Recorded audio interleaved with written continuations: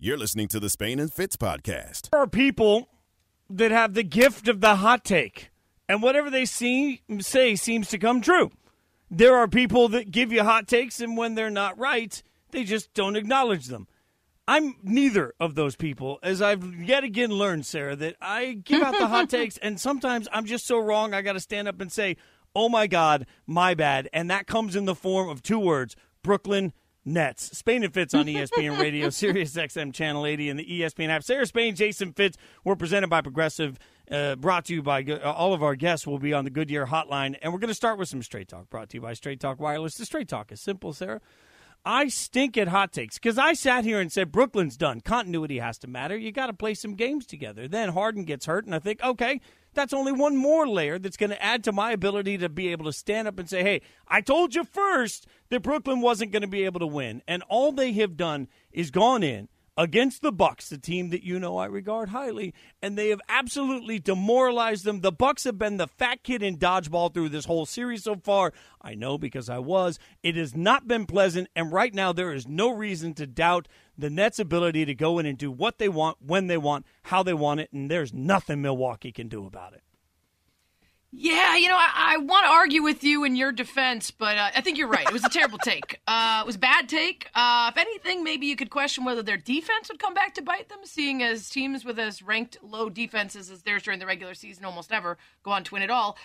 But you focused instead on the injuries. And what's fascinating is that, they didn't blink an eye with Harden out because they had so many games with him out during the regular season. That would usually be a hindrance. But in the case of a team that has the kind of superstar power that the Nets do, they just kept it moving, right? And I will say this about this Nets team. I've already heard people, including Rachel Nichols on The Jump today, question and ask aloud whether this might be the start of a dynasty for the Nets. And I'm not saying that it's not going to happen. I'm not going to jump into that same hole that you've already dug yourself.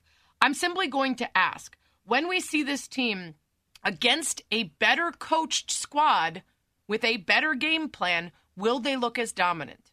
Because as much as the Bucks have gotten better since last season, as much as they added the right pieces, I'm going out and saying that the questions we had last year about Coach Bud are still there, and they are being amplified by what we're seeing in this series. You do not run a zone against one of the greatest shooting teams in the history of basketball. They are shooting right over the top of it.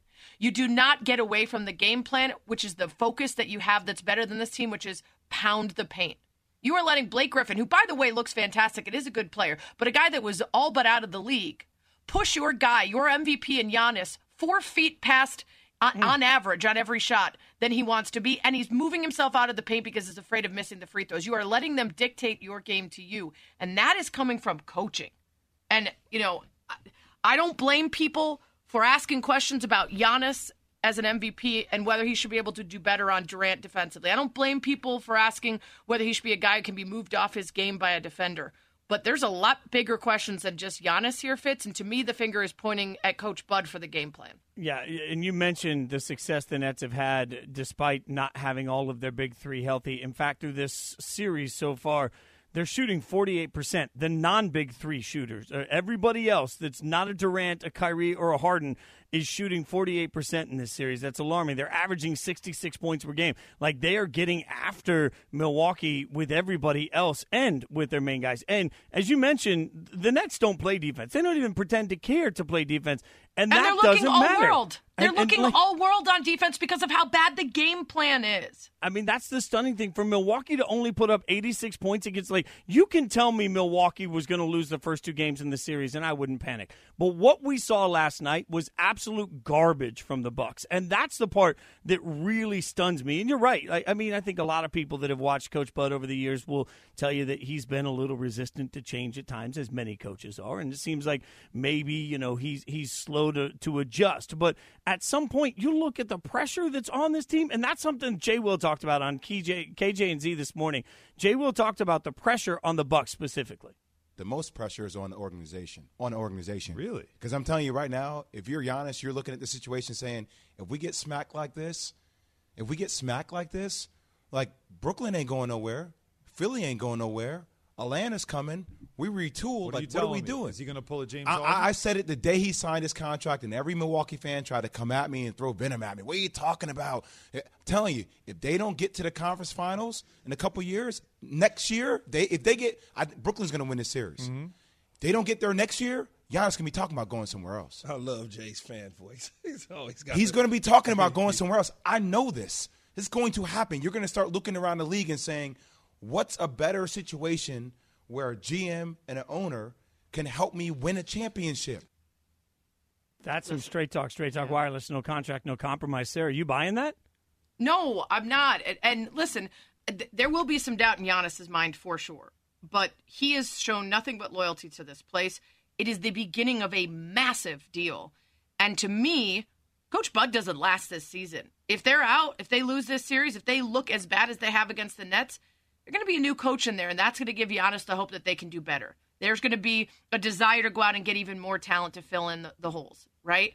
And as much as Jay went to the side of this is not at all Giannis's fault, he's going to bolt because he looks around and isn't getting enough help, Kendrick Perkins went the opposite way. I don't agree with either of them, that it's all on Giannis or that Giannis is not to fault at all. But I do think that Kendrick Perkins said something that a lot of people are feeling.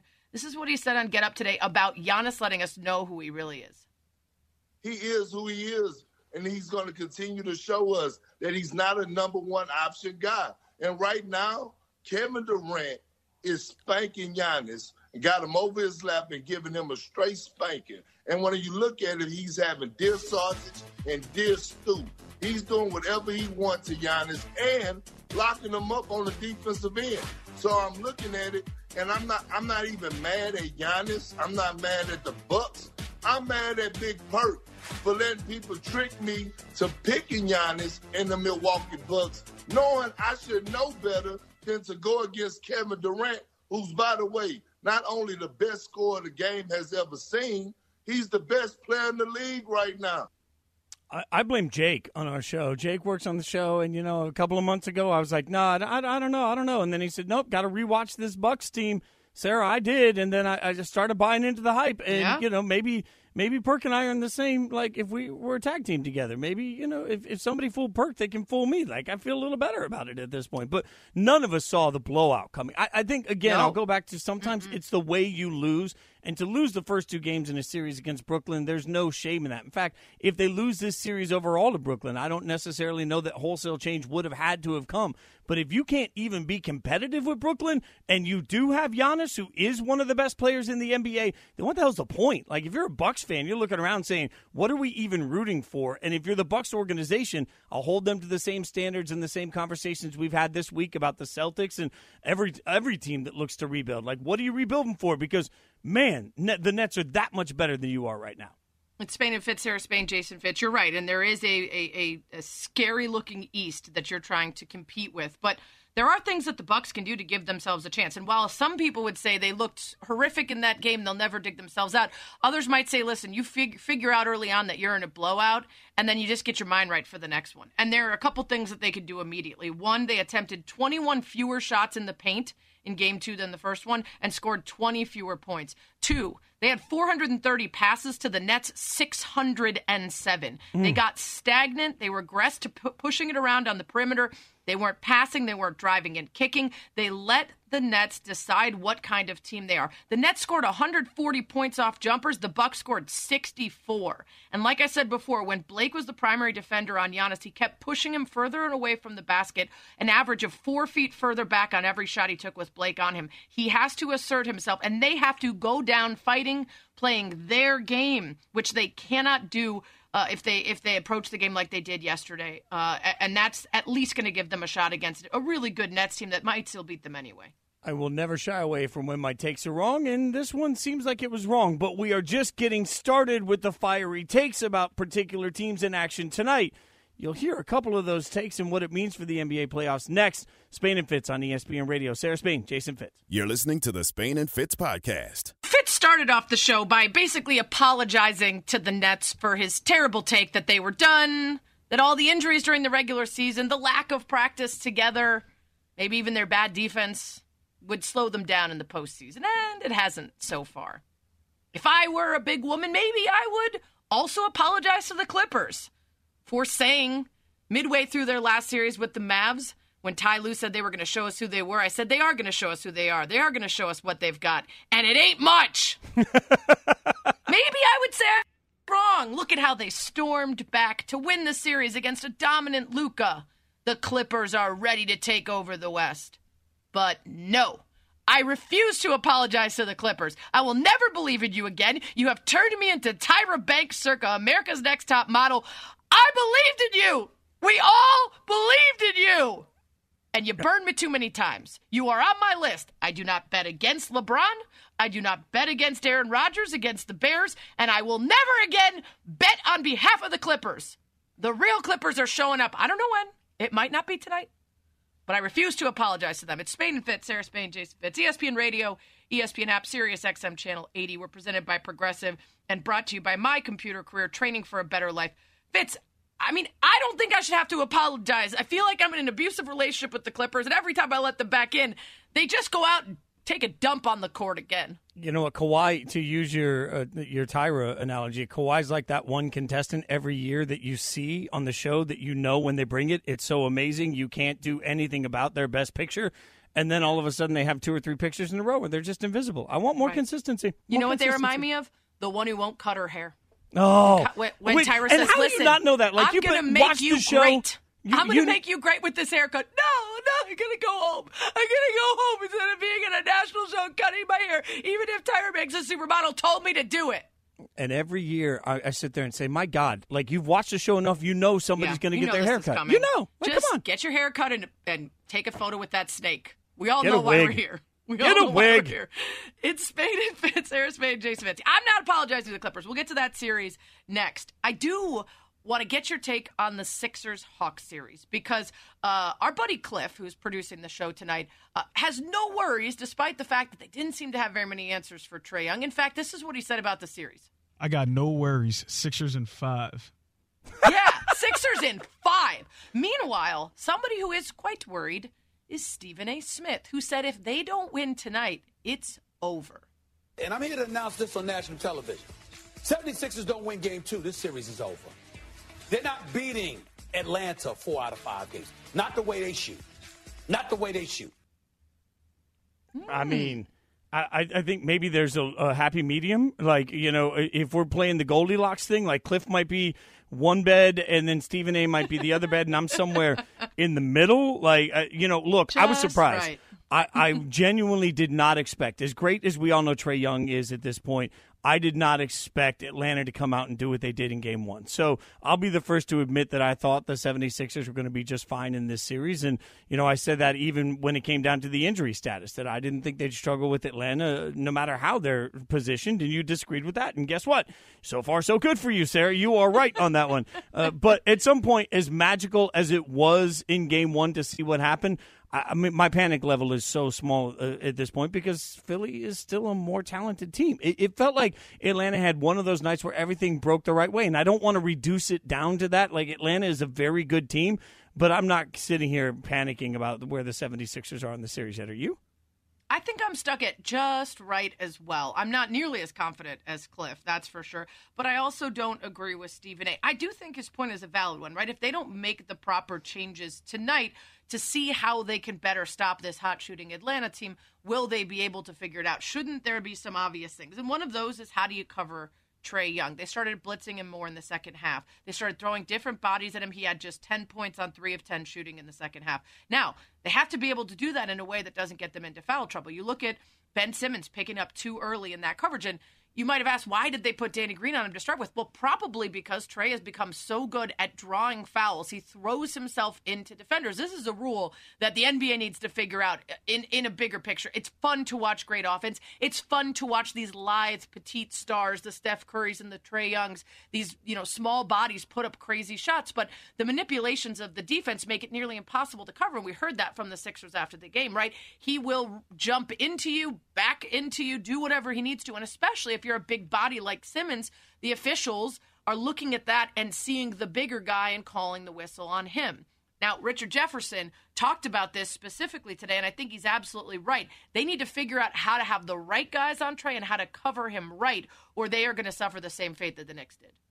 Well, you have to mix up the defenders. Like, I understand that Danny Green was the primary defender, but it's got to be multiple defenders that, so he can't get a rhythm. Because great offensive players, and I'm not talking about just scoring, but guys that control the tempo of the game, assist. You have to trap him some plays. You have to hedge him some plays. You have to play him one-on-one. You have to put bigger defenders on him because no great player, and Trey is becoming a great player, borderline superstar in our eyes, that he's got to be able to see different looks or else he's going to get a rhythm and he'll carve you apart. And look, Sarah, to that point, when you start thinking about Trae Young, by the way, I'll give our stats and info group a ton of credit for what they found on his ability to draw whistles. It actually looks like he's drawing fouls at about the same rate that he was during the regular season. So I think what's happening is we're seeing it, and it makes more of an impact in the game, so it hits harder. But this reminds me a little bit of what we saw with Luka and the Clippers. I mean, the Clippers, it took them a few games to figure out how they were going to defend Luka, and once they figured that out,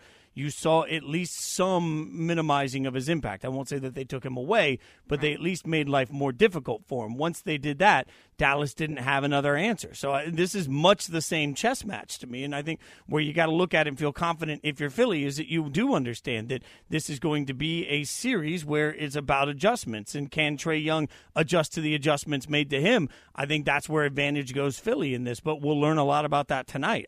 Ultimately, if they can simply reduce a little bit of Trae's effectiveness, I'm not sure who else for Atlanta can come out and do what needs to be done. It's Spain and Fitz, Sarah Spain, Jason Fitz on ESPN Radio, ESPN app, Sirius XM Channel 80. Don't forget to subscribe to the Spain and Fitz podcast, by the way. You can get all the stuff you might miss. I agree with you, Fitz, and I think I don't want to say all of sports media is lazy. There are some real incredible NBA experts who go deep into this stuff, but I do think it is much easier for us to attach all of the value, blame, credit to the players on the court because we don't really know what's going on with the coaches. When you do see those obvious signs, like I said before, Coach Bud throwing zones at a team like the Nets, which makes me want to pull my hair out, or refusing to switch on screens because that's how he operates, even when the situation calls for it. What you're seeing in this Sixers and Hawks series, it's going to take a little bit more time and a couple more games to really figure out what the game plan is versus whether the players are executing it. But I think we will see a lot if they come more prepared to this. They did not look particularly inspired or prepared, despite the fact that that stadium was going off when it started, right? You got Triple H doing the crotch bump and banging the bell, and fans are going nuts, and Embiid's out there despite the injury. And you kind of expected the play to mirror that energy, and it didn't really. And that feels like it's about coaching. You heard Doc Rivers complain a bit about officiating on Trae Young, and that's probably just to get into the mind sort of subconsciously of the officials to be looking for that tonight. But it might also be to draw attention away from the fact that his game plan didn't work. Yeah, and I also think when it comes to energy, and you're talking about the Hawks particularly, they've got guys in Capella and obviously Trae Young that feed off of whatever. They seem to feed off of the villain status. So whatever energy the building gives, I don't know that it doesn't also feed them. So it's interesting to see how that plays. Yep, absolutely. We're going to see more of this tonight, see how, Doc decides to use that all-bench lineup. It seemed like a strange choice to do it when they were down double digits and didn't look strong. But all of that, second chance tonight for the Sixers to get it right. Coming up, Mark Medina of USA Today is going to talk to us about the Clippers. Will they Clipper again? Spain and Fitz, the podcast. Spain and Fitz on ESPN Radio, the ESPN app, and Sirius XM, Channel 80. Sarah Spain, Jason Fitz. ESPN Radio, presented by Progressive's Home Insurance. Get your quote at Progressive.com today. Now, it wasn't that long ago. Everybody thought the Clippers were done, and that turned out obviously not to be the case as Kawhi and the Clippers put on their full 80s wrestling act. Their arm goes down once, twice, and just before it hits the mat, it starts to shake, and all of Hulk Hogan.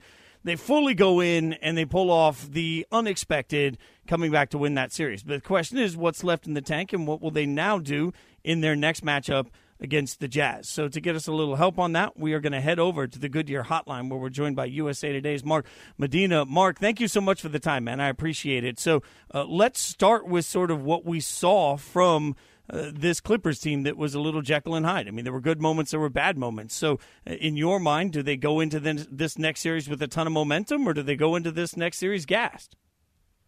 No, I think they go into the series with a lot of momentum. The Clippers really felt like, having to face the Dallas Mavericks and Luka Doncic in a really tough 7-game series battle tested them. But I think the reality is the Utah Jazz just have way much more depth than the Dallas Mavericks do. Mike Conley's going to be out for Game 1 because of a hamstring injury, but they've been able to play without him and Donovan Mitchell at varying parts of the season, because the reality is they have Mitchell, they have Rudy Gobert, they have Jordan Clarkson, they have Joe Ingles. They have a lot of depth, a lot of continuity. So I think it's a stretch to think, okay, the Clippers now are in the driver's seat of a series, because I still think the Jazz are a better team. But I think unlike last year when the Clippers squandered a 3-1 playoff series lead to the Denver Nuggets, I don't think that they're going to fall short of a playoff run because of any underachieving or chemistry issues. I think it's going to come down to, hey, they probably faced a tougher team. You mentioned Conley being out, so without him, that means Mitchell will have to work even harder on offense and will likely be much more of a focus for either Kawhi or Paul George defending him. How do you think the team reacts and finds enough offense if Mitchell gets shut down or at least slowed down by either of those great defenders? Yeah, it's a great question. I think, based off of what Quinn Snyder said today, that a lot of it's going to fall on Donovan Mitchell. But, the Jazz have a lot of depth and a lot of playmakers. So someone like Joe Ingles, no one's going to mistake him for a point guard, but he's seen as a guy that can be a playmaker. Same with Jordan Clarkson. So I think, they have enough depth where they can, kind of make it by committee and not put so much burden on Donovan Mitchell. But at the end of the day, he is their star player for a reason. And I think when you're looking at the Clippers, one game changer that, proved to be a momentum shifter in the playoff series against Dallas is just how they made adjustments with their rotation, where they went small, to just account for the fact that Visa Zubac was having a lot of trouble with Luka Doncic. So I think that could propel the Clippers to continue with that. But at the end of the day, I still think that the Jazz are entering Game 1 with an advantage, because I think they have more talent, even with Kawhi Leonard and Paul George there. And I think that they've become accustomed to playing, with the fact that Conley and Mitchell have had some overlapping injuries this season. We're talking to Mark Medina from USA Today on Spain and Fitz. Sarah Spain, Jason Fitz. So I'm not sure in a COVID world how much home court necessarily means, but this is the team in Utah with the best home record in the NBA, and it's a Clippers team that's now won 3 straight road playoff games. So does home court play any sort of advantage in your mind in this series? It could, at least at the beginning, only because when you're looking at the protocols now, the capacity for crowds is a lot bigger in Utah. I think it's around up to 14,000. In LA, it's up to about 8,000. Other than filling those seats, it's a lot of been cardboard cutouts at Staples Center. It looks a little tacky. Now, what could change is if there is a Game 6, that would take place on June 18th, and that's 3 days after in L.A. County that they're allowing for full capacity and everything being open without restrictions. So maybe in that case, a home court could help the Clippers. But I think at the end of the day, home court, even in normal times, is never the number one factor. It's usually health number one, team chemistry number two. So I think that's going to still be the same in this playoff series. Spain and Fitz, Sarah Spain, Jason Fitz, Mark Medina of USA Today with us ahead of tonight's Clippers and Jazz Game 1. What do you make of the Clippers if they go to that small ball lineup and they force Gobert to have to go guard out on the wing? Yeah, I think, it plays into what the Clippers want, because they don't want Rudy Gobert having to just stay at the rim. I mean, I think that he's going to get Defensive Player of the Year because, he's a really good shot blocker. He's led the Jazz into having the best defensive rating this season. So I think it forces the Jazz not to be able to rely on their best defensive player, and also testing their ability of, hey, do they have enough players to switch? Because they don't really have a true wing defender per se. If you're going to microanalyze the Jazz team, that's one area of weakness that they have. That lack of this, really good small forward wing player. But I think that, the Jazz has spent this season trying to compensate for that with just making sure that they're playing at a really fast pace offensively, and they're just getting up and down the floor and jacking up from three. And so far, that formula has worked. They've ranked in the top 5 on both ends of the floor. That you can really flip a coin on to whether that's going to make a difference or not. So, Mark, if the Jazz are able to basically, let's say they put Kawhi out on an island, let him get his, as we see so often in these playoff matchups, at some point we're looking at Paul George. If they can minimize Paul George, who else from the Clippers can actually step up in this matchup to help them win this series? Yeah, I think, one of the Clippers' advantages is that they do have a handful of kind of other type players, role players that can fulfill that need, whether it's Marcus Morris Sr. hitting some threes, Terrence Mann being a really young, up-and-coming talent that can, really give them easy baskets and transition. Same thing with Luke Kennard.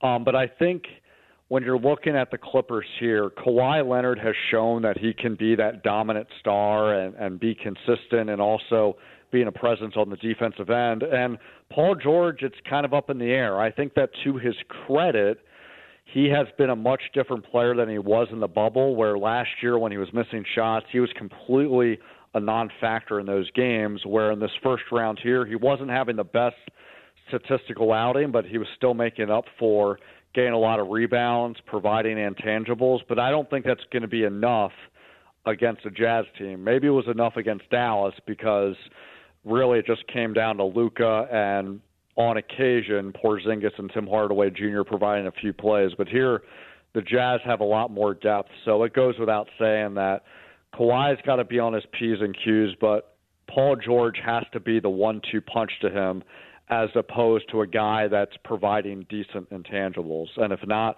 I think the series will go in the Jazz's favor. Hey, Mark, before we let you go, I've been very respectful of the Clippers, despite them consistently disappointing me and making me look bad by being bad when I said they'd be good and being good when I said they'd be bad. So, question that you really don't have an answer to, but I want to ask you anyway.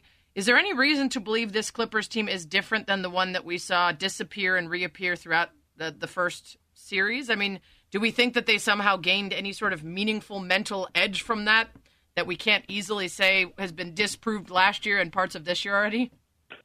Yeah, it's a fair question. Frankly, there's not an answer to that because for all the changes that the Clippers have made this offseason, replacing Ty Lue for Doc Rivers, changing their front court, letting Montrezl Harrell go to the Lakers, getting Serge Ibaka and Nicholas Batum, trading Lou Williams to get Rajon Rondo, they've still been inconsistent throughout the regular season. And, keep in mind, last year in the bubble, they also survived a pretty competitive first-round series against the Dallas Mavericks. And I remember at the time, being down in the bubble, the feeling from the Clippers was, hey, this was a really competitive first-round matchup that is starting to get our juices flowing, and now we're dialed in.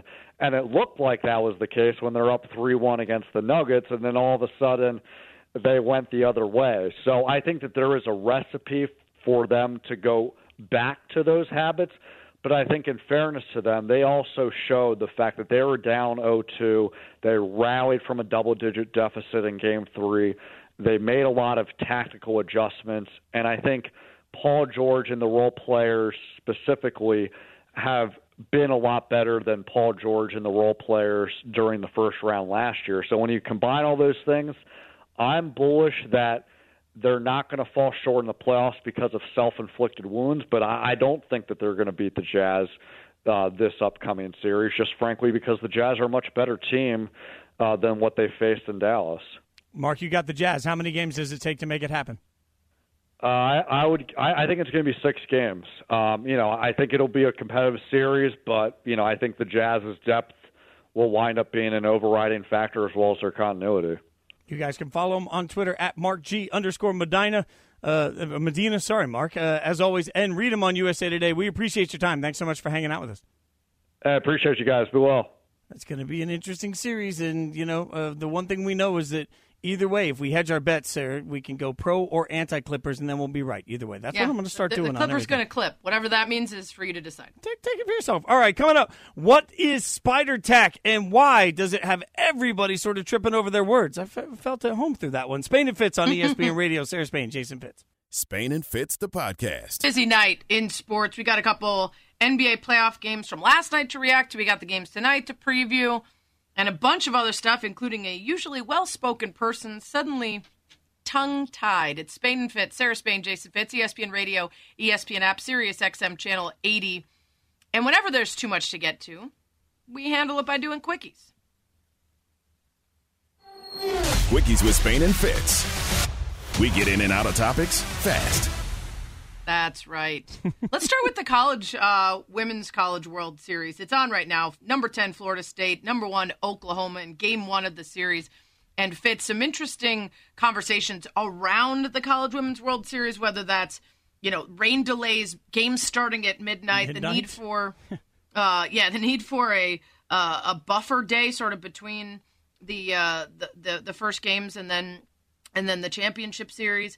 There's all sorts of conversations, and the one that I'm focusing on is the game today and this series that pits a double-digit seed. One double-digit seed has won the tourney ever. That's the Seminoles at number 10, and then you've got the top ranked Sooners who are looking for their third in the last 5 tournaments. So they are a blue blood for sure. Both of these teams lost their very first game and then had to win 4 straight single elimination to get to the title. So kind of a shared, it's hard to say that one or the other has earned our loyalty or our belief based on them taking almost the same path.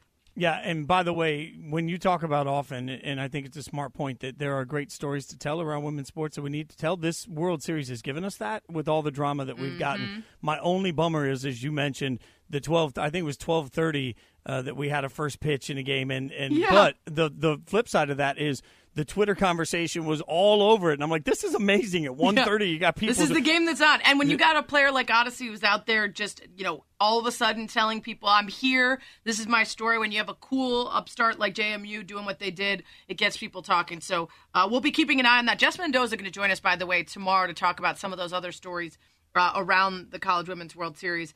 Fastest growing sport in college sports. Massive revenue, 339% revenue increase in the last 10 years. This is something to keep an eye on and make sure you're watching. All right, next story. Quickies.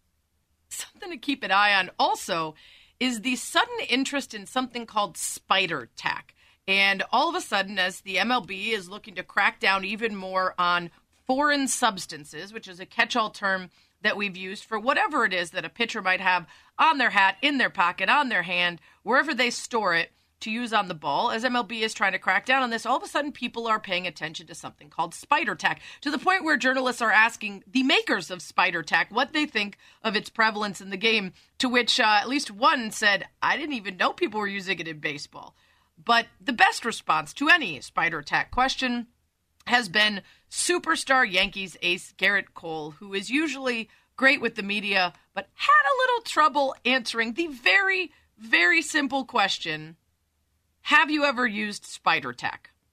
I don't know. I don't know if I don't quite know how to answer that, to be honest.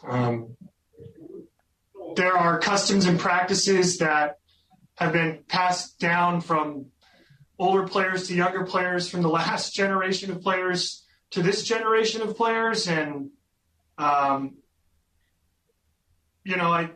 think there are some things that are certainly out of bounds in that regard, and I've stood pretty firm in terms of that, in terms of the communication between our peers and whatnot.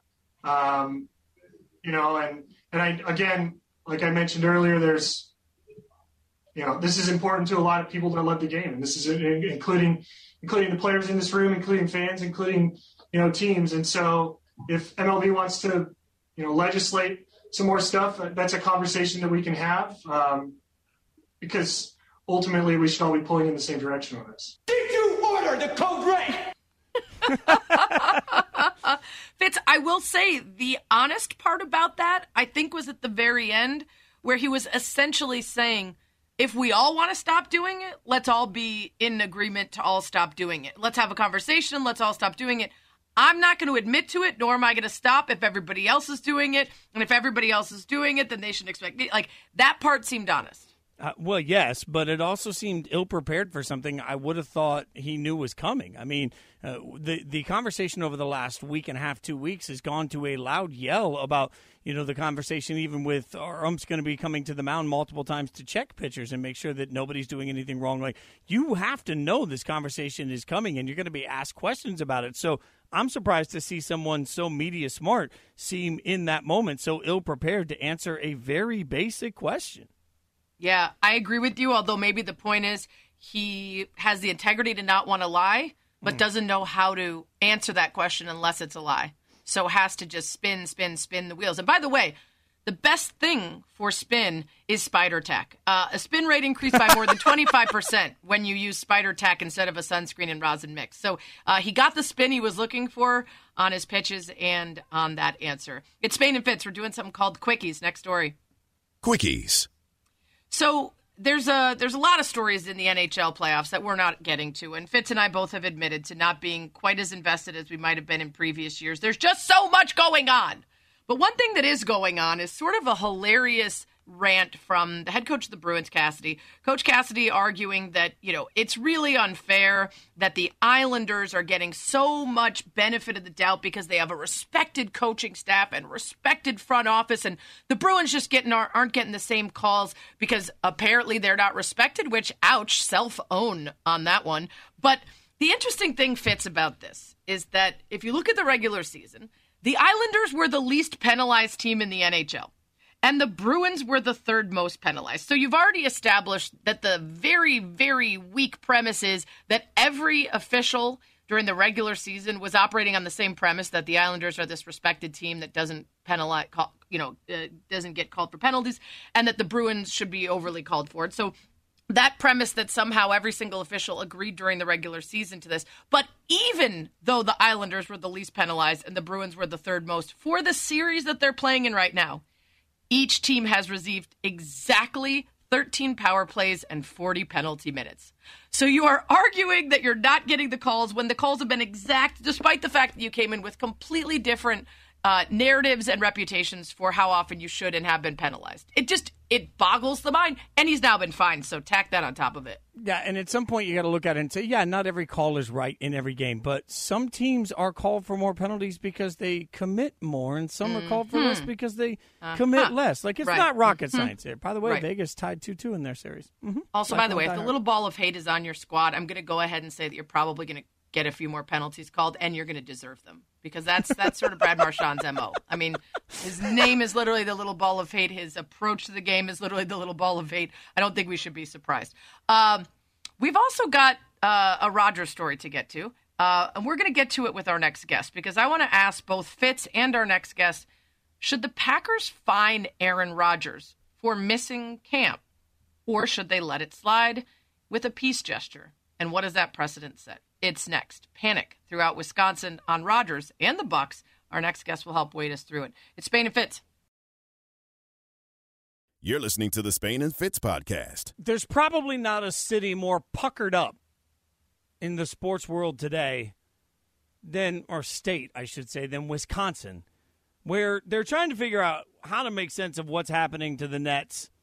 I'm all over the place. To the Bucks, you can tell that I'm done, Sarah. I tried. Is your sphincter also puckered? I tried. You sound puckered. Sitting here just trying to get through the beginning of a segment, and it's just not going my way. So I'm just going to try it all over again. They're really nervous in Wisconsin right now, and we need help figuring it out. Spain and Fitz on ESPN Radio, the ESPN app, Sirius XM Channel 80. During the break, I did not learn to speak. Jason Fitz, Sarah Spain, presented by Progressive Insurance. We're going to head straight over to the Goodyear Hotline, to somebody that we know knows how to speak, to the person that when things are going wrong in Wisconsin, I feel like this show constantly says the little "you up" text because we need guidance. So Jen Latta joins us. Jen, as always, we come to you trying to figure out the pulse of Wisconsin. Let's start with the Bucks because I didn't see it coming. I thought, you know what, it's going to be a good series. I thought they were going to win this series. I felt really good about Milwaukee, been hyping them up.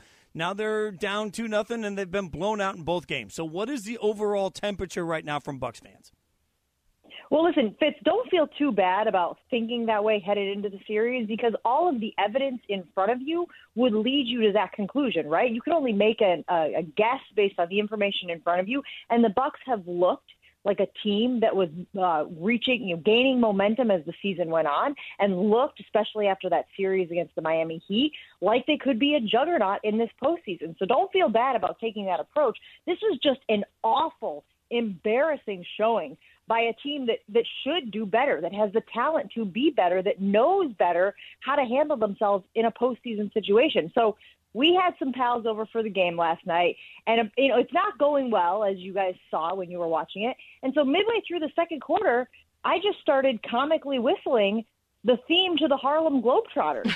And my buddy finally looks over and goes, what are you doing? I said, does anyone else feel like it's New Year's Eve right now and the Nets are the Globetrotters and the Bucks are the hapless Generals? Like, I half expected at one point Kevin Durant to, like, tuck it behind his neck and dunk it that way, like something crazy, because it just seems so lopsided. I had never seen a game that was so lopsided from a talent standpoint. The Bucks felt like they were dribbling the ball off their foot and struggling at the rim. And I know there's been a ton of, breakdown of the film and analysis of what went wrong. But to me, it was a confidence thing. Like, it looked like they had forgotten how to play basketball. They had lost their confidence, which brings me to another scene that I know you guys will appreciate. Did it or did it not seem like a scene from Space Jam where those little creatures stole the talent from Charles Barkley and from Patrick Ewing and from Muggsy Bogues, and they were just out there, like, not knowing what to do? Like, I pictured Charles Barkley, like, wandering around the lane, not knowing where to go. That's what these Bucks looked like last night, and we don't really have any answers other than they played right into the Nets' hands. That's what the Nets wanted them to do. They wanted them to look hapless. They wanted them to deviate from their game plan and kind of fall into their trap, and that's what it looked like happened. Jen Latta is with us here on Spain and Fitz. Yeah, I mean, thank God that James Harden was out. Otherwise, it would have been a blowout, right? Yeah, I do want to ask you, are you feeling at all optimistic that this was a early out and they just said, okay, this isn't our game, and they feel better going into the next one than had it been another fairly close loss? I mean, everything I'm hearing from inside the building is that these guys are, they don't get too high, they don't get too low. That's been their mantra. Giannis was notoriously, like, high charge, would kind of wear every loss. And there weren't that many of them, for the previous season, especially during the regular season, but would wear them and they would be heavy on him. And so this year, that was another evolution of him as a pro, was kind of going with the flow and not getting too high and not getting too low. So they're really trying to implement that as they wait for Thursday night's game. So I guess I'm hoping that that's the mindset that they're taking. I'm hoping that they were able to flush this game. I really don't know what you would take from it. Maybe don't play zone against the Nets. Like, I really am, like, struggling for, like, what you would gain from watching that tape. So this feels like the age-old, sports cliche of just flush it, don't even watch the film, get back to what you do best. Really surprised that they weren't attacking the rim more, really surprised at how hesitant Giannis looked. And it feels, guys, like the great ones in the game know when you have to take over a game and when you can defer to some of the talent around you. And I feel like Giannis is still learning that, right? He hasn't hit that, like, happy medium, that sweet spot of, nah, man, you're one of the most talented guys on the floor. You got to take over right now because the other guys aren't hitting their shots. The other thing that really stunned me was how much they were playing hero ball. You're not going to make up a 20-point deficit. I understand you want to exchange threes for twos, but you got to set up your offense. You got to run your offense. And there were times where they would be in transition and just jack up a three. And you were like, well, I get it. You're trying to quicken the process, but it wasn't working for them at all. So get back to what has worked for them. And that, of course, is being, ball movement, being a dominant team inside. And I'm hoping that they get back to that on Thursday. Spain and Fitz there. Spain, Jason Fitz, presented by Progressive Insurance. We're talking to Jen Latta on the Goodyear Hotline. So, Jen, let's turn the page then. If everything feels bad there, at least you have the pack. Oh, I can't even say it. Okay, so now we have a no-show on a mandatory appearance for Aaron Rodgers. This is the first mandatory camp moment for the organization. Aaron Rodgers isn't there. So they have the opportunity as an organization to decide to fine him. Those fines are roughly $93,000, I believe. If you're the organization, are you extending the olive branch and saying, hey, don't worry about it? Or are you fining him and saying, hey, we got rules, you need to be here? 1,000,000% you extend that olive branch. Like, that should be a no-brainer at this point. There are some people in this state who feel that when the president of the Packers, Mark Murphy, went on to the Packers website this past weekend and answered some fans' questions, he took some unnecessary shots at Rodgers. I didn't really see it that way. I thought he was kind of trying to use the platform to kind of get the brass's side of things out, which is to say that the situation is dividing the fan base. But he certainly did give a unprompted endorsement of at least Brian Gutekunst, who now, is a guy who many people probably never knew his name, but now know him as, like, the arch rival of his future Hall of Fame quarterback in Aaron Rodgers. And I think that type of stuff can rub Rodgers the wrong way. So anything you can do to try to show him any type of good faith gesture that you really do want him back, that this isn't just posturing, that this isn't just lip service, I think would go a long way to resolving this. You know, we had Jason Wilde on our show this morning, and he said, I don't think this is beyond repair. And Wilde communicates with the quarterback pretty regularly, so I don't think that's coming from just a speculation standpoint. I think he's getting that indication from Aaron Rodgers. But he said that he thinks that this is something that could be fixable. Now it's just figuring out, guys, what Aaron wants. And I think that is the million-dollar question. What do you want? You talk about philosophy, you talk about culture, you talk about character. I don't know how those things change unless they get rid of the people he believes are central to what he considers the problematic culture. So that to me feels like that fine line of, well, maybe he hasn't said that he wants certain people fired, but if you want to change the culture, tell me how you go about doing that without a clean sweep of that personnel. Jen, we got to let you go, but I have to ask you a question quickly because, at first glance, I agree you extend the olive branch. But my concern is, even though we all know that different players have different rules, and superstars certainly do, what kind of precedent do you set in saying we're not going to fine you for the very obvious decision not to participate in something, especially as other team members are now having to answer for your absence, they're having to work without you, you're not preparing for the season. To me, it feels like better to extend the fine, but circle real big that the payment date is like 2 years from now or something, right? Make it clear that you're hoping that in between the time that would be due and now you can come together and figure it out, but you're also not going to just say, we're completely getting rid of all of the rules and standards for you. No, I totally agree. I mean, that's been one of my the toughest things for me to swallow personally is that Aaron expects this special treatment, which we all agree that special players deserve. Or does he expect treatment. it, or do they extend it? I don't know. We haven't asked him if he expects it. He might expect to get fined. Well, I think it's interesting, Sarah, though, that he seems to expect the brass, which has been really successful, right? You and I are Bears fans, man. So, we know, it can be very difficult to put together a successful organization. And back-to-back NFC title games is pretty good. Trying to sit here and say that Brian Gutekunst and Matt LaFleur and Russ Ball, who handles the salary cap, haven't done a good job and need to change the way that they do their jobs, I don't know how you nail that down. I don't know how you necessarily come to that conclusion. And I think a lot of fans feel here in Wisconsin okay, so they have to change. What does Aaron have to do? Is there anything he has to do to mend the relationship, to be a better communicator, to make sure that he's doing everything he can to create a good culture, to create a good philosophy, to create, a good character type of thing? So I think that there feels like for some fans a little hypocrisy there. And I think you're right. This is why there's so much nuance to this situation. It's why we have spent the last 4 weeks plus, dissecting it every single morning on our show. You guys can follow her on Twitter at Jen Lada and listen to her on ESPN Milwaukee. Check her out across all of the ESPN platforms. Jen, as always, we appreciate your time, my friend. Hope you have it's a very eventful summer, but I hope you get a little relaxation in there in the meantime. Can I tell you guys something? I can't think of the word sphincter or pucker without thinking of Sarah Spain. So good on you, Feel Sarah. Great that about is incredible that. The brand branding. is strong. Yeah. The brand is very strong. See You're you welcome, guys. America. Thanks. ESPN Radio presented by Progressive Insurance. At Progressive, they're making things even easier. They'll help you bundle your home and car insurance together so you can save on both. Learn more at Progressive.com or 1-800-PROGRESSIVE. All right, we just asked Jen what should happen with Aaron Rodgers. When we come back, I'll tell you why I totally disagree. They should not extend the olive branch. I'll explain myself. Plus, some rumors on college football that you do not need to worry about. We'll tell you about it next. Spain and Fitz on ESPN Radio. You're listening to the Spain and Fitz podcast. Spain and Fitz on ESPN Radio, the ESPN app, Sirius XM, Channel 80.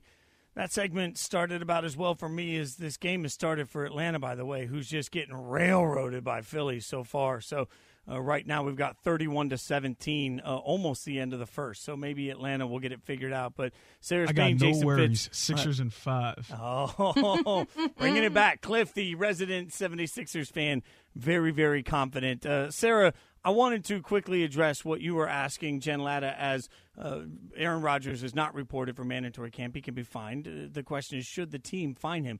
And this is really just a statement to me. Everything from this point forward is about the future negotiations. So the only reason I wouldn't extend an olive branch if I'm the Packers is because what I really want to make sure that Aaron Rodgers fully understands is that we're going to come after you. Like, you don't have an option here. You play for us or you don't play at all. I mean, I think that's the only line in the sand that they can draw, so it would be the way I handle it. What do you mean by that? You mean, like, we're going to make it impossible for you because you're going to have to sit? We're not going to trade you? Yeah, I don't think there's any chance they trade him this year. Got it. Okay, so show up. You're not getting traded. Holding out isn't going to help. We're going to force you to just keep bleeding money, and you don't think that's going to make things worse if your intention is to keep the MVP? I think at some point what's happened is, with everybody making their trips and everybody begging him to play, at some point you've got to say, hey, we've done all we can do, so now we're going to change the messaging. I guess the problem is we need to know the contents of those discussions, because for as much as they've said we keep extending olive branches, we keep meeting with them, we keep offering him deals, why wouldn't he be taking a contract extension if they really offered him a worthy one? Why wouldn't they have renegotiated and rejiggered his deal so that he wouldn't be, floating in the wind? What's the phrase I'm looking for at the end of this season, right? Yeah. If they had done the things, and I'm not saying that they have to do everything he wanted. I'm just curious. If we don't know what those things are, it feels very odd for him to be holding out if what they're actually offering is commensurate with what he's deserved. Well, then that only reinforces my mindset, though. If they haven't offered him any of those things, if they've taken the time to go out and meet with him and basically disrespected him the whole way, why stop now? I mean, it feels like pride is a big part of this for both sides, right? And so the pride portion of it from the front office organization, where they've already come out and backed Gutekunst, I think is partially their way of saying, hey, we're not going to change the way we're doing business for you. And if that's really the case, then your only recourse is to say, hey, you got to write us a $32 million check to not play here this year. So if you really don't want to play, cool, we'll take the check and we'll just hold your rights. And it's a pride-filled argument, but I feel like that's where we are in the conversation both sides is having. Yeah, and that's why I don't know that it will necessarily be an easy one to reconcile and figure out. I do think that one of the only answers is, save for the firing of Gutekunst, which isn't likely, is trading Love and recognizing that you have a couple more years, promising and extending Rodgers, and then figuring out the next step, because you can't hang on to the safety plan if you've still got the current plan for really any longer. It's Spain and Fitz, Sarah Spain, Jason Fitz. Also want to get you caught up on news you don't need to care about. And we're just always going to be honest with you about what's important and what's not important. So the college football playoff there's consideration, and a group of commissioners have come together and they are discussing the possibility of proposing expansion. But Sarah, we say this every time, and I think it's important. I've so far since this came out, now I've texted 3 different people that I think would be in the know to what's going on, and the comment's been the same from everyone. They may come together in a room and decide that expansion is a smart thing. And through that process, they may recommend expansion. But even if they do, it's still years down the road before that actually comes into place. We could be looking at 2 or 3 years from now before it kicks. So while there's a level of interest in what's going to happen in the college football playoff, I just think it's important to remind everybody that nothing is imminent. Yeah, I think you said it all in the first sentence. They may come together to discuss the possibility of proposing expansion. Allegedly. Potentially. There's a chance. Move on. Let's move on. Oh, my God. Spade and Fitz on ESPN Radio. One thing that we do know today is we know who got some hardware in the NBA. And I don't think there's a big surprise in Coach of the Year. We've discussed it a little on this show, but Tibbs comes in to New York, a combination of the great job he did and the fact that it's the Knicks. I think everybody had all eyes on it. I have no problem with Tibbs being the resounding Coach of the Year, right? Like, that felt like that was the right move for it was. I mean, Monty Williams had a good case. I was listening to the Woj Pod, and not the Woj Pod, sorry, Hoop Collective with Brian Windhorst, and there was some saltiness from some of the folks on there that there were those who put Monty Williams as a 3 instead of a 2, because I think Monty Williams actually got more first place votes than Tibbs, but because when you added up all the votes, he also got much more third place votes than Tibbs. Tibbs ends up being the winner. I think you can't go wrong with either one. Yeah, I 1,000% agree. I just wasn't surprised with the way it turned out. Also not surprised that Jokic won the MVP today, but a little surprised that Jokic won the MVP in a landslide. So as much as there was conversation about how tight it might be, it was not at all. Jokic receives 971 total points. That beats Joel Embiid, who finished in second, by almost 400 points. And by the way, he got 91 out of 100 possible first-place votes. So really, huge. Overwhelmingly the MVP.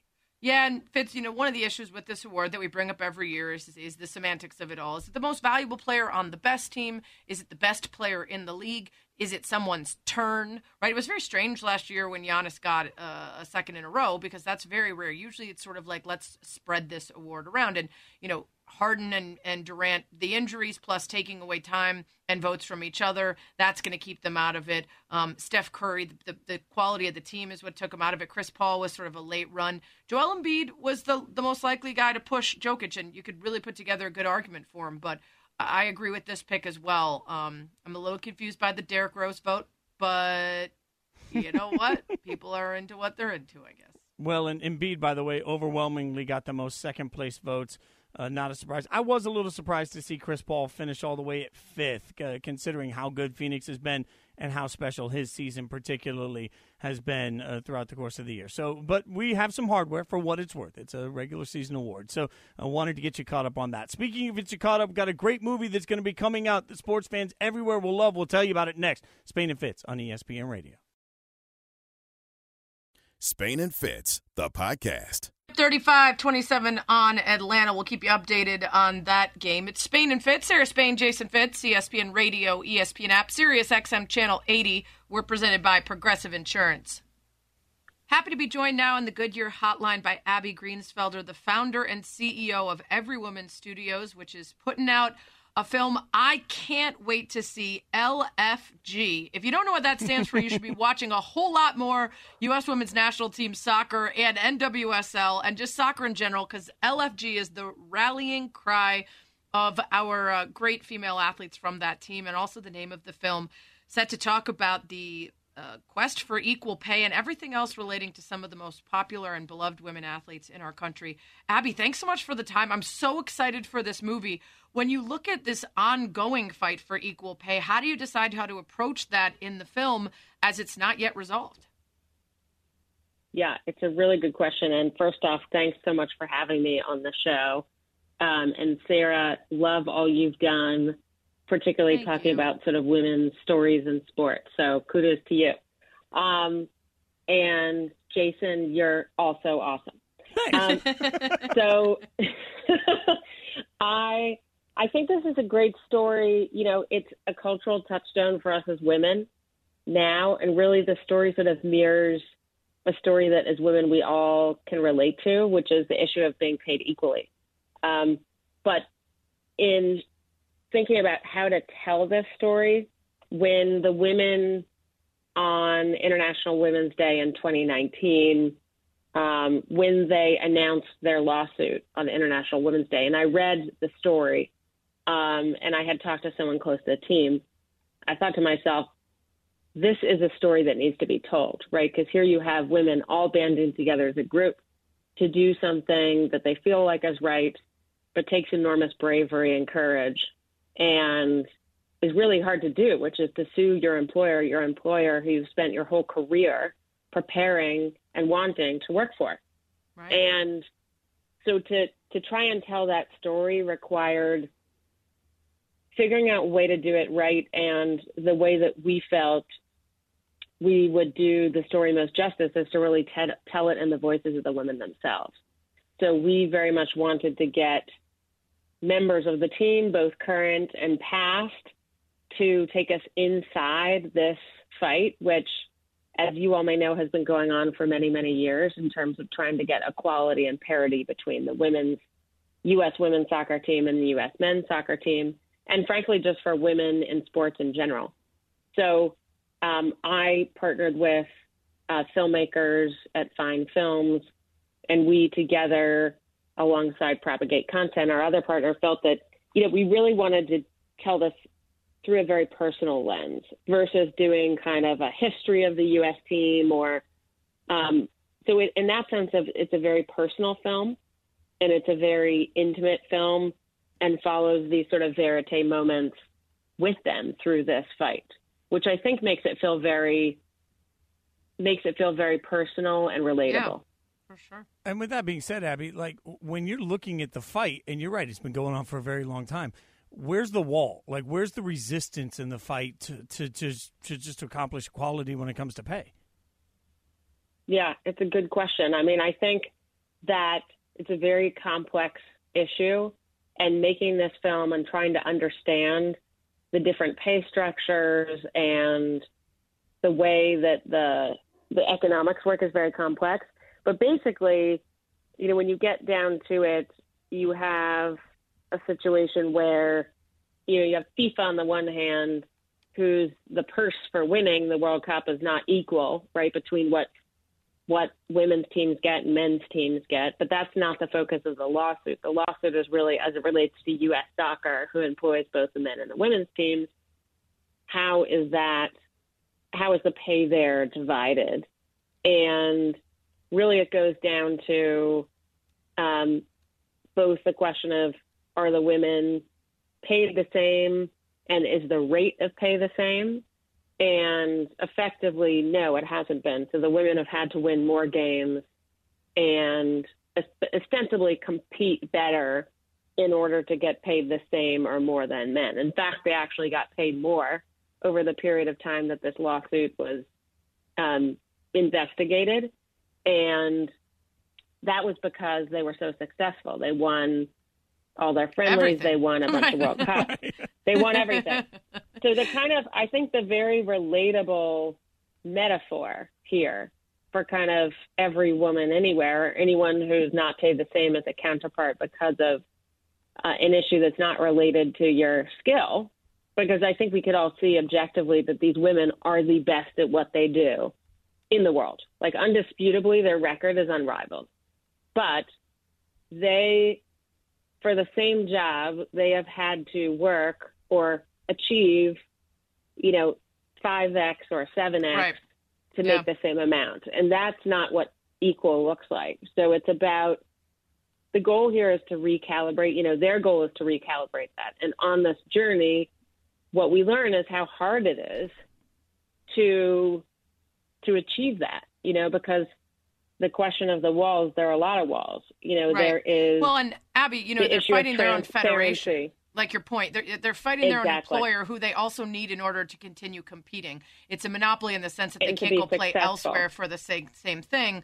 And again, to remind people, and we're talking to Abby Greensfelder, the founder and CEO of Every Woman Studios, and her upcoming film LFG about the U.S. Women's National Team and their equal pay fight. A reminder that this is very different than, say, the WNBA, because this is a nonprofit federation whose stated goal is to grow the game for boys and girls, women and men. So the inequalities in funding for the men's and girls and boys and women's programs is intrinsic to what they're supposed to be doing, is inequality of the support. And that's why this fight is so frustrating for many. And of course, because of the success they've had. Abby, I'm curious because, Every Woman Studios is about telling female focused stories. And I wonder, in your time in the industry where you've done other, iconic things like Say Yes to the Dress, which, by the way, I watched like every day before my wedding. What was a final moment or incident that made you think, we need Every Woman Studios? I want to, address the gender gap and actually create something that answers to it. Yeah.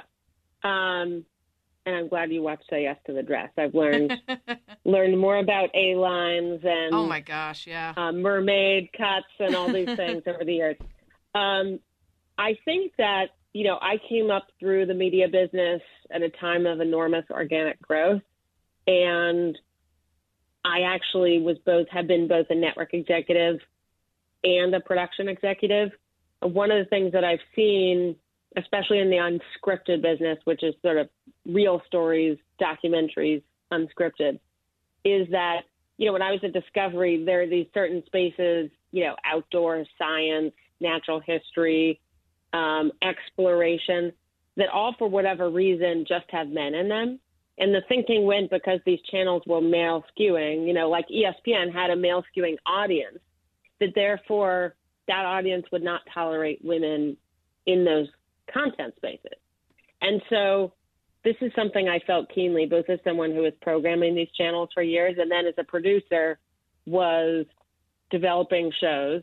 And, I would do my best as a producer to have different kinds of people in these spaces, but often, it's the same, we see the same kind of people over and over again.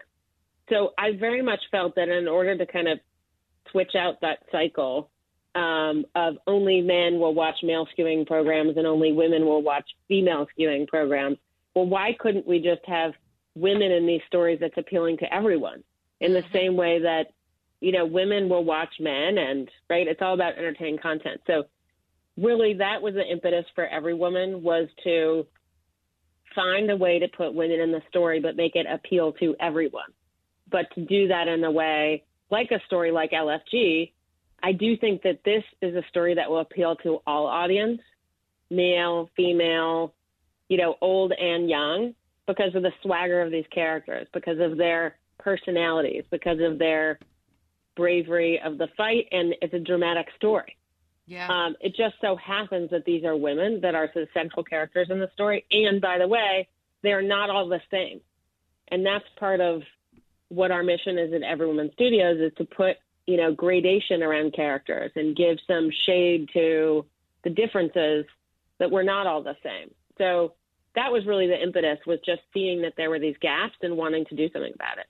I love it. And yeah, I think these women are a perfect subject for that. As I like to say, they were not just aspirational to me, but eventually became instructional. And it was, I don't want to just dream of being you, but I want to follow your lead in the choices that you're making in your lives and the ways that you're reacting to society and the limitations it's put on you. So I can't wait to see the movie. I can't wait to, get into conversations about the movie once it's out.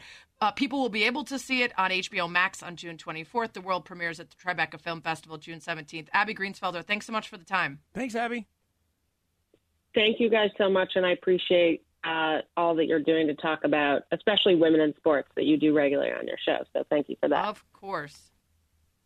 Awesome stuff. I really can't wait to see that movie. She was brought to you by Goodyear, helping you discover the road ahead. Goodyear, more driven. It's Spain and Fitz.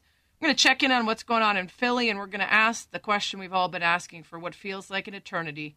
Are the Clippers going to clip? Spain and Fitz, the podcast. It's Spain and Fitz, ESPN Radio, ESPN app, Sirius XM Channel 80. Sarah Spain, Jason Fitz hanging out with you on a Tuesday night. We only have 2 nights of shows this week, tonight and tomorrow. We're off Thursday, Friday, so soak it all up. Enjoy it. If you missed some previous shows, subscribe to the Spain and Fitz podcast so you can catch all the interviews and commentary that you might have missed, including earlier when Fitz admitted to being wrong. He was a big person.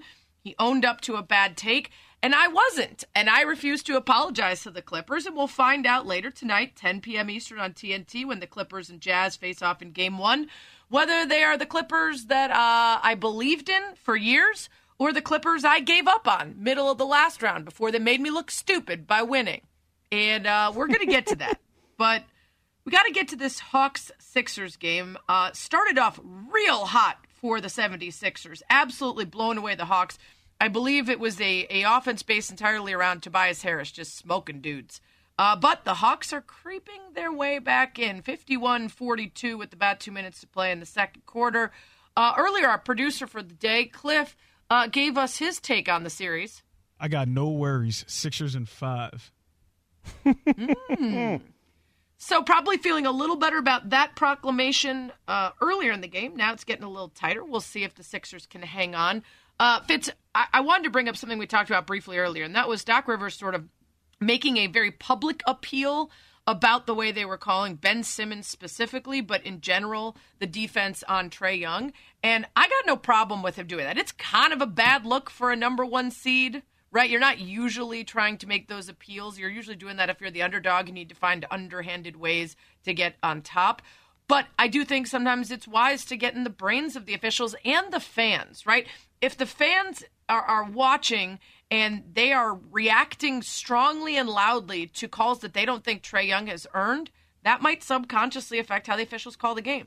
Yeah, I mean, this all becomes sort of posturing, right, and trying to figure out how to send a message for the rest of the series, and that makes some sense. But I do feel in general, as you know, you see right now as Embiid pushes off a little bit, gets a little heated in the action, gets teed up. There's a spot for me where I'm just wondering if all these guys take acting classes, because, I mean, the way they react to every call and non-call, it all feels like long-term posturing where everybody's trying to impact the way the officials see the future of the series and the rest of that game by the way they're acting throughout the course of every single call or non-call that happens. It's really stunning to me to just watch the physical reaction from players, and I roll my eyes to it. Like, just get out there and play. It's not good for the game. and I sound like get off my lawn old lady, I got no problem with keeping it tightly called in terms of those real flagrants, right? Safety is at play here, and you have to keep it reined in. You got to call it tightly enough where the teams don't get out of control.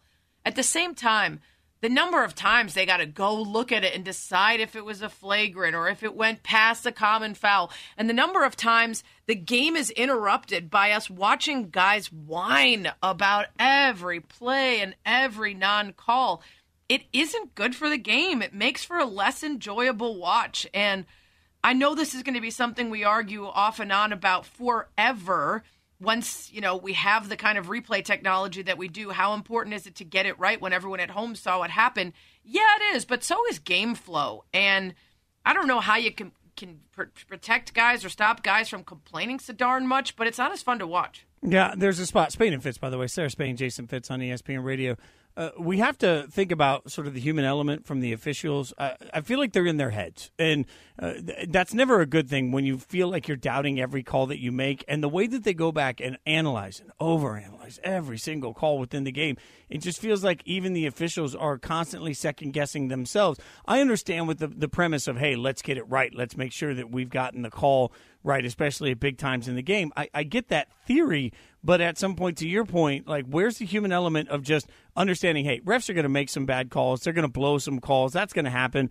You still just go out and play the game. It has become very segmented to watch an NBA game at times because of, frankly, the way it's officiated. More so than the game flow, because the way the game itself is played, like we were talking during the break, modern NBA offense is actually, the number of possessions is through the roof. It's a very high-paced game. It's just the officiating pulls that pace back down.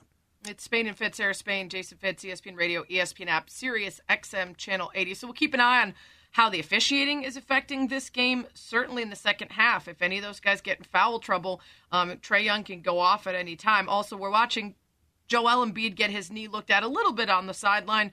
Doesn't seem to be too big of a problem, at least without the audio here as we're watching on mute. But we will be keeping an eye, of course. There's a lot of guys that haven't had a ton of success being able to play on meniscus issues, so there was always a risk in putting them out here. And now the Philadelphia 76ers have to try to hold on to this lead, even with Embiid taking a rest here.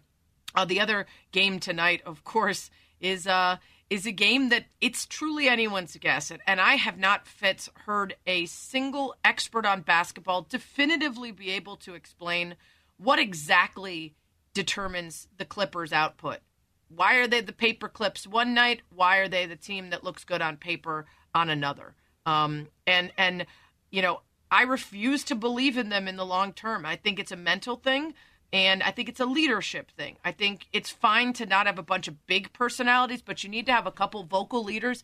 And when your two main guys are Paul George, who at times has literally shrugged off the idea that losing in historic fashion means anything, or that it was a big, important year to win last year. And then Kawhi Leonard is a tremendous talent, but is not vocal in any meaningful way. I think that's tough when you get into the dark and difficult times. Yeah, well, you're not wrong. And look, we saw an NBA champion last year in the Lakers that I thought in the bubble was at times maddeningly inconsistent. It's like they cared and they killed, and when they didn't care, they just sort of skated through and lost some games along the way. So, we've seen some precedent that you can be less engaged and make it work, but that's a much different situation than it feels like the Clippers are in this year, and particularly as good as the rest of the West is.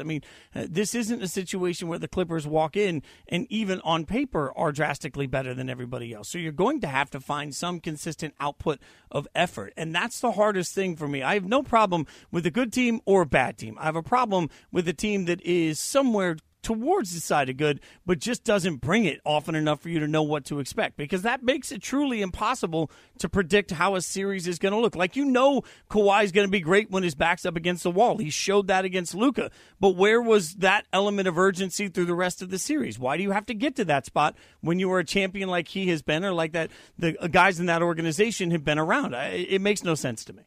Yeah, and I think also this first game is a really great way to look at matchups. And, unfortunately, it will be different with Conley out, and that is going to allow the defense to really key in on Mitchell. Leonard or George will be on him nonstop for the majority of this game in the series, and he won't be able to look to Conley to offset some of that pressure.